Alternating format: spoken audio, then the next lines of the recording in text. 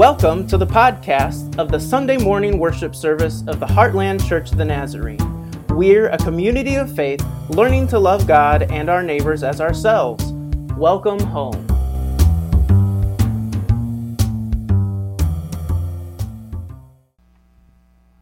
Today's sermon text is from Genesis 1:1 through 2:4. The passage will be on the screen for you, or if you like, please turn to Genesis in your Bible.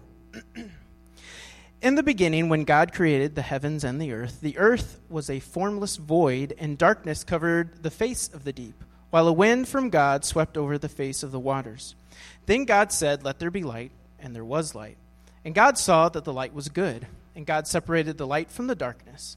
God called the light day, and the darkness he called night. And there was evening, and there was morning, the first day. And God said, "Let there be a dome in the midst of the waters, and let it separate the waters from the waters." So God made the dome and separated the waters that were under the dome from the waters that were above the dome. And it was so. God called the dome sky, and there was evening, and there was morning the second day. And God said, "Let the waters under the sky be gathered together in one place, and let the dry land appear." And it was so. God called the dry land earth, and the waters that were gathered together he called seas. And God saw that it was good. Then God said, "Let the earth put forth vegetation, plants yielding seed, and fruit trees of every kind on earth that bear fruit with the seed in it." And it was so. The earth brought forth vegetation, plants yielding seed of every kind, and trees of every kind bearing fruit with the seed in it. And God saw that it was good. And there was evening, and there was morning the third day. And God said, "Let there be lights in the dome of the sky to separate the day from the night, and let them be for signs and for seasons and for days and years. And let them be lights in the dome of the sky to give light upon the earth." And it was so. God made the two great lights, the greater light to rule the day and the lesser light to rule the night, and the stars. God set them in the dome of the sky to give light upon the earth, to rule over the day and over the night, and to separate the light from the darkness. And God saw that it was good. And there was evening, and there was morning the fourth day. And God said, "Let the waters bring forth swarms of living creatures, and let birds fly above the earth across the dome of the sky." So God created the great sea monsters and every living creature that moves of every kind, with which the waters swarm, and every winged bird of every kind. And God saw that it was good. God blessed them, saying, "Be fruitful and multiply, and fill the waters and the seas, and let birds multiply on the earth." And there was evening, and there was morning, the fifth day.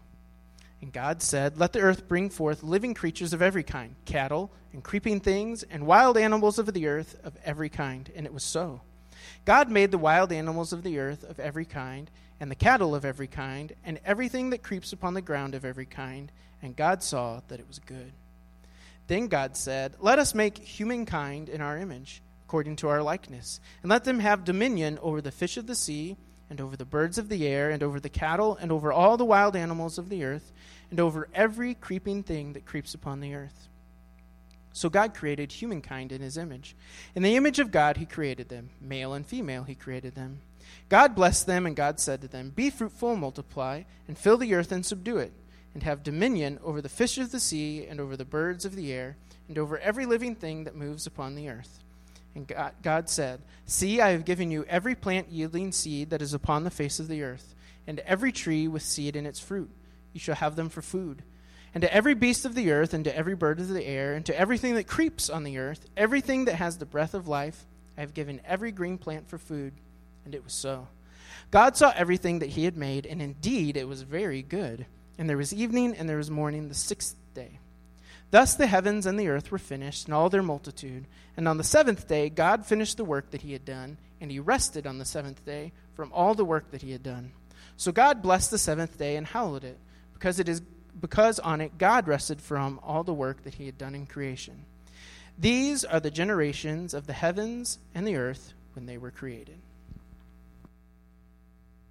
Sam, it's the word of the Lord for us today.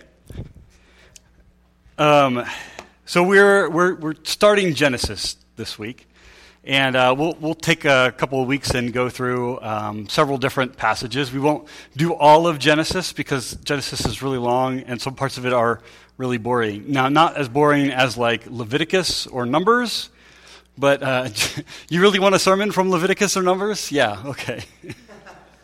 We can talk later. It's all important. The Bible is all important. And there's some really good stuff in those books that we don't preach from very often. Watch lightning might strike me. I don't know. Well, I love the book of Genesis, and I love this particular passage especially. And part of it is because there's such richness here that I think we miss. Maybe we get stuck on our little children's Bibles, right, with the brightly colored pictures and the somewhat risque drawings of Adam and Eve that always make you wonder, like, what's under that hair? But laugh, people. It wasn't intended. I didn't plan that out ahead of time, but I thought it would. Well. Anyway, I love this passage because it says some really, really important things about who God is and about who we are in relation to God.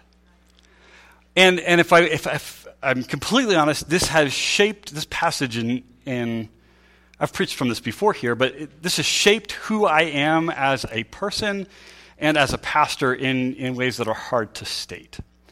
But the book of Genesis, especially this very beginning, it raises a lot more questions than it answers, right? We come away from reading this and being like, and the Bible study this morning talked about this. We're like, what was God doing before God created? Well, we don't know. Like, what were the angels doing? When were they made? How long was it from the time that God was and by the time God created and brought everything into existence? And we just don't have answers to those particular questions. Someday we might know. In general, though, I think especially these beginning stories and the Bible in general end up asking more questions than we maybe like to think. I think us pondering the questions that Scripture raises is important for us and how we grow and mature. I don't know, when people give you the answer to something, you're not as likely to internalize it and understand it, right? That's why we don't let people cheat on tests, right? Or just have a copy of the thing there. Yeah, you have the knowledge, you maybe have it for a moment, but it's not become a part of who you are, or as much as math can be a part of who you are. But you get what I'm saying? Like, when we ask these questions and spend time pondering what they mean, we have a tendency to internalize them a little bit more and to have it shape who we are, how we love and live in relation to God. So that's where this is all going anyway today. There are three questions that we're going to answer. We're going to try to answer. Why did God create? What does it mean to be made in the image of God? And why did God create, maybe knowing that it was all going to go as it did, poorly? And I think I have some decent answers for that. And we might not look at, well, we'll see how this goes anyway. I did want to say, though, that we look at the very beginning. And the book of Genesis is not to be a scientific textbook, right? If it was, then we would have answers and not questions.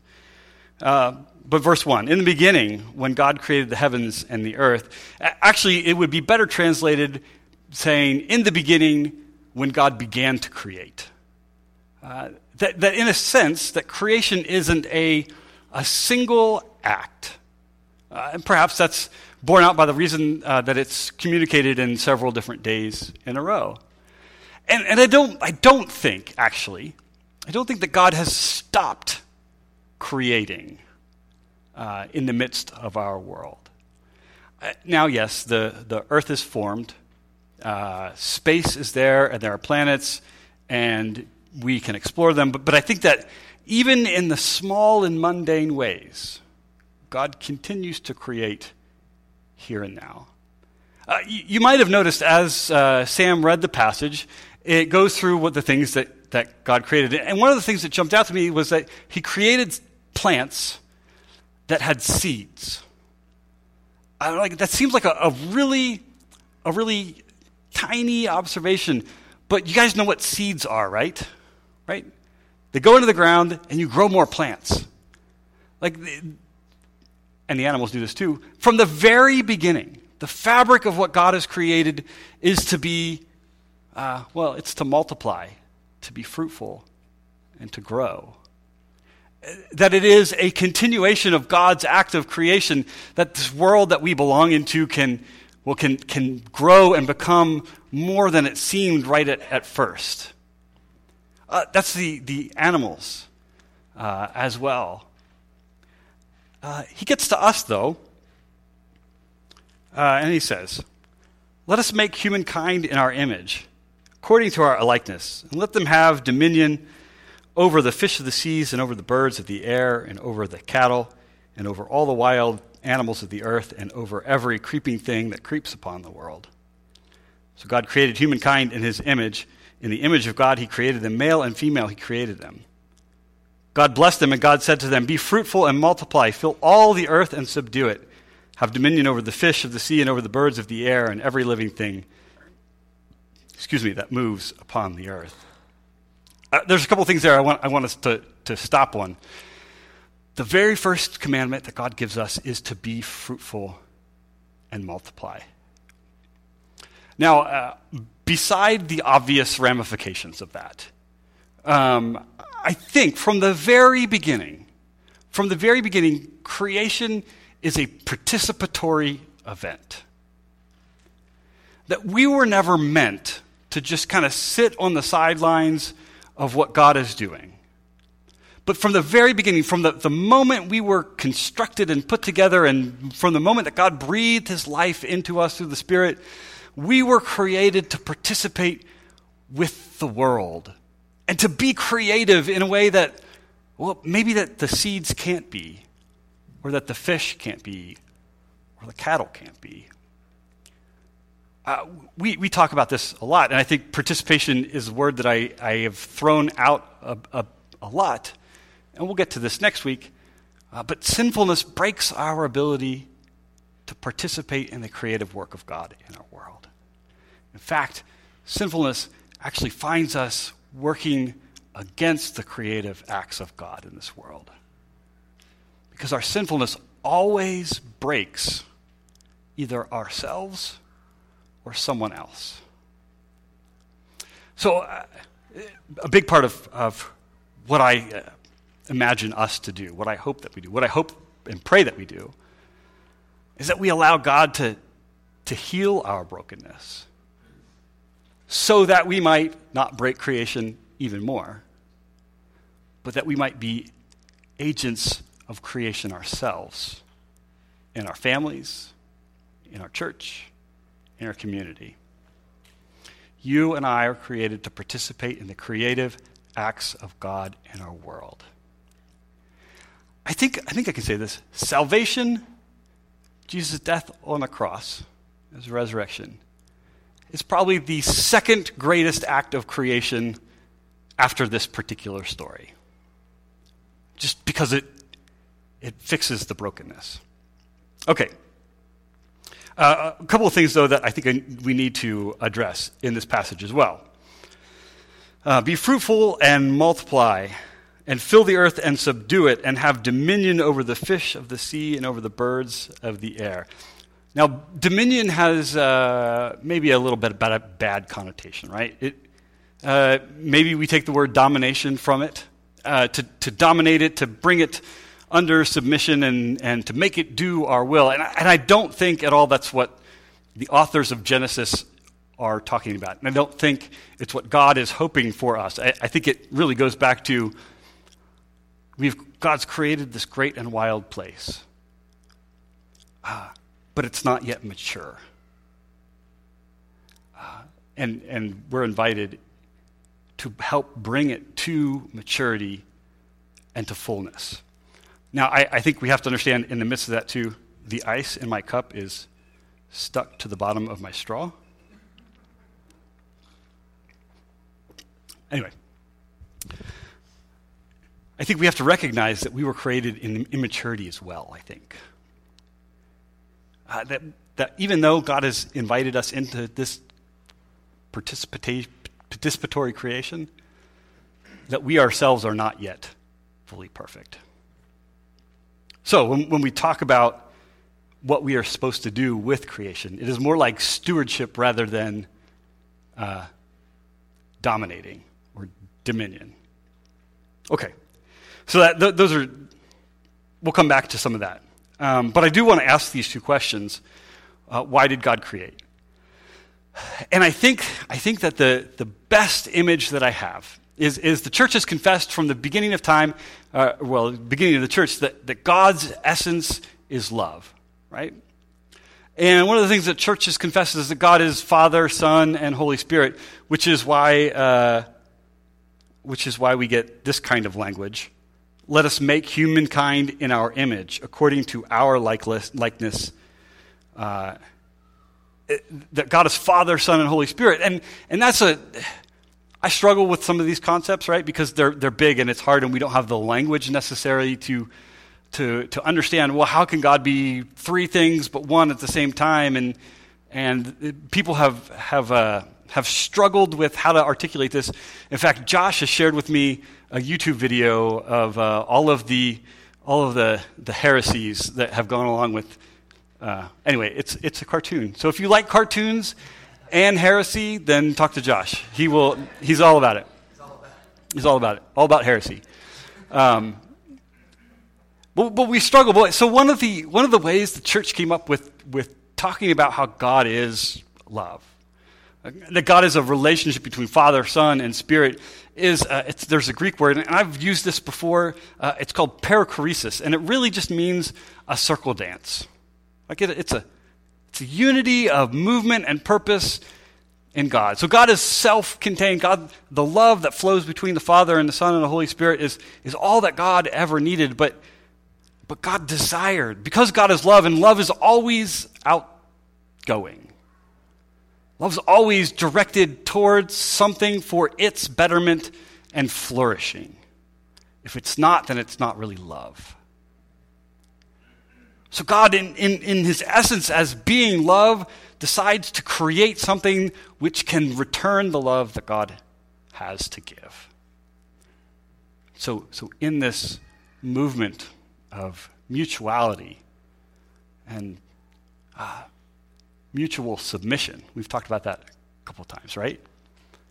Where the Father loves the Son and the Son loves the Father, and the Spirit ties all of that together, and there's no domination, and there's no, I would say, hierarchy. By the way, this image of who God is, and I think this is why this passage has been so influential for me. This is how I want to live.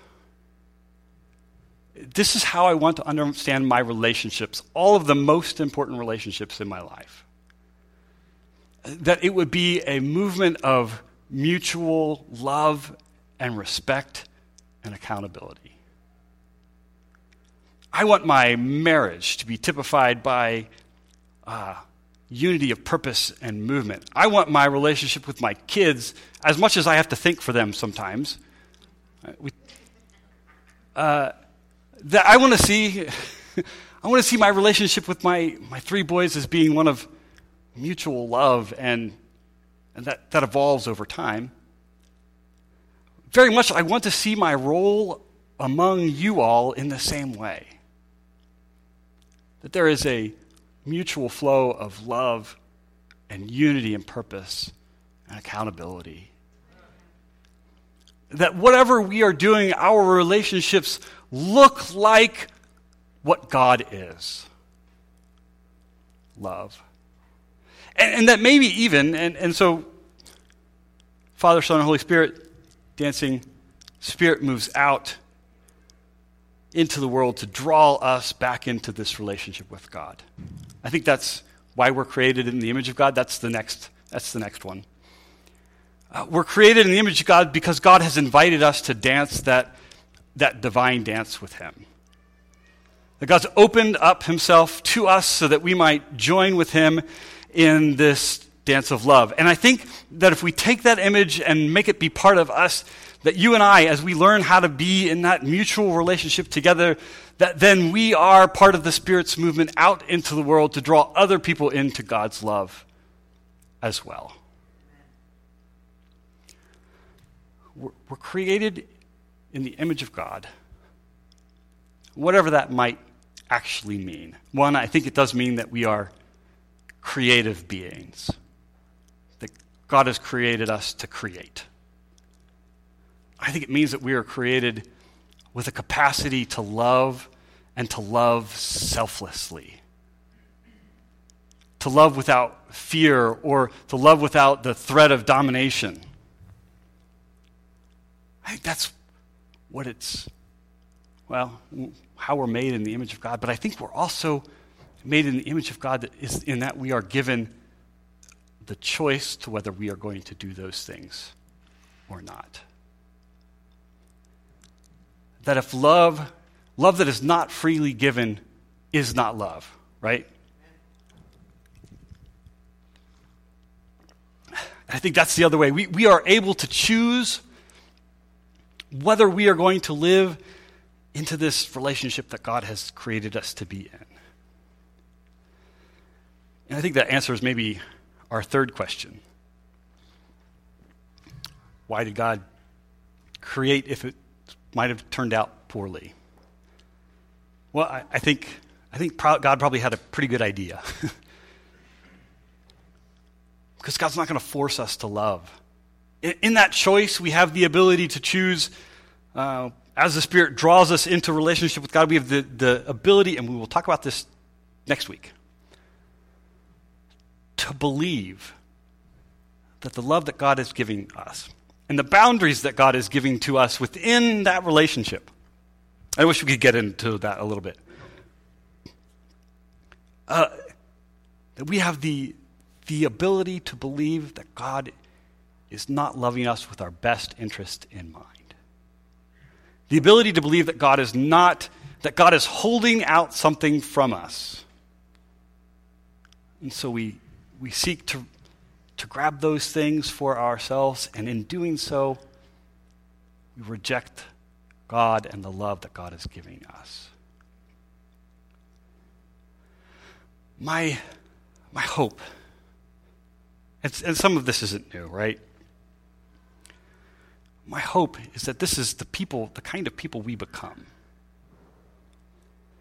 That we would be known in our community as the people who love with a unity of purpose and movement, that we love selflessly, that we are always with open arms, ready to invite and embrace others into the love of Christ that has been shared with us.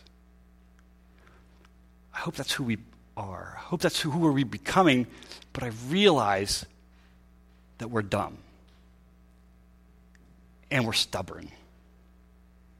And we don't get that right all the time. Like one of the reasons we participate in this meal, because we don't get it right. And we constantly need to be reminded of the fact that the selfless, loving nature of God is in those little bits of bread and juice because of what they represent. They represent God's selfless act of love and sacrifice on our behalf.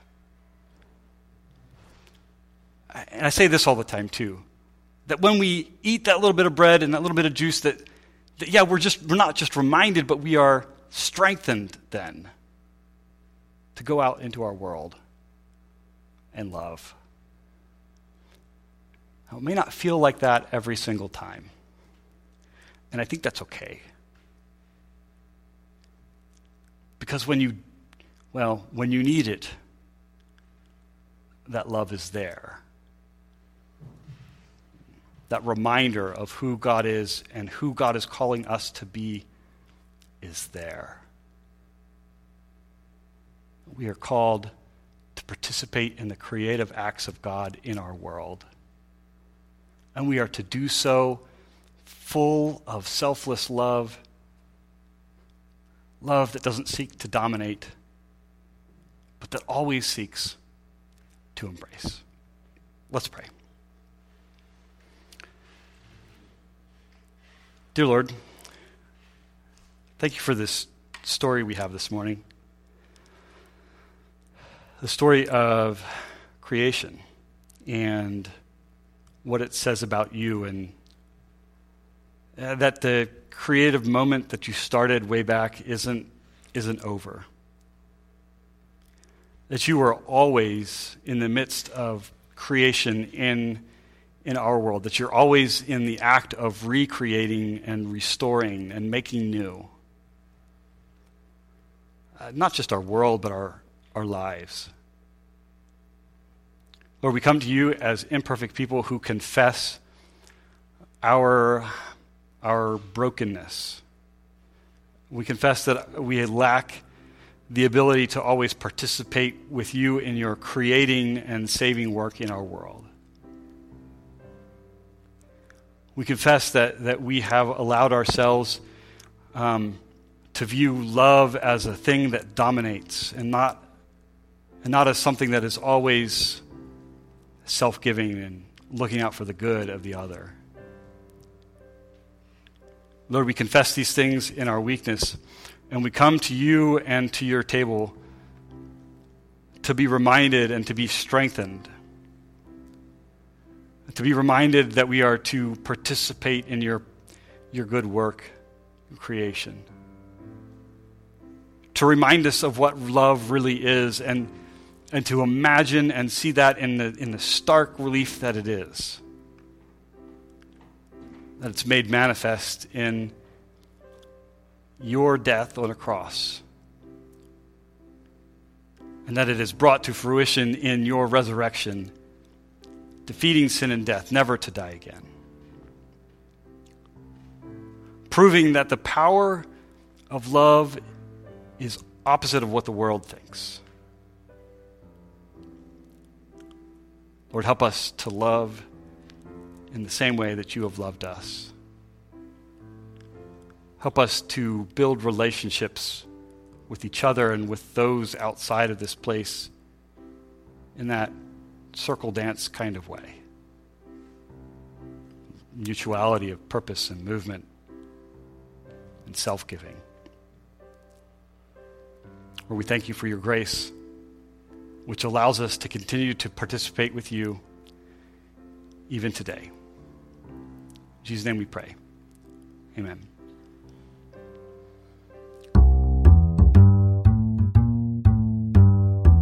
Thank you for listening to our Sunday morning worship service.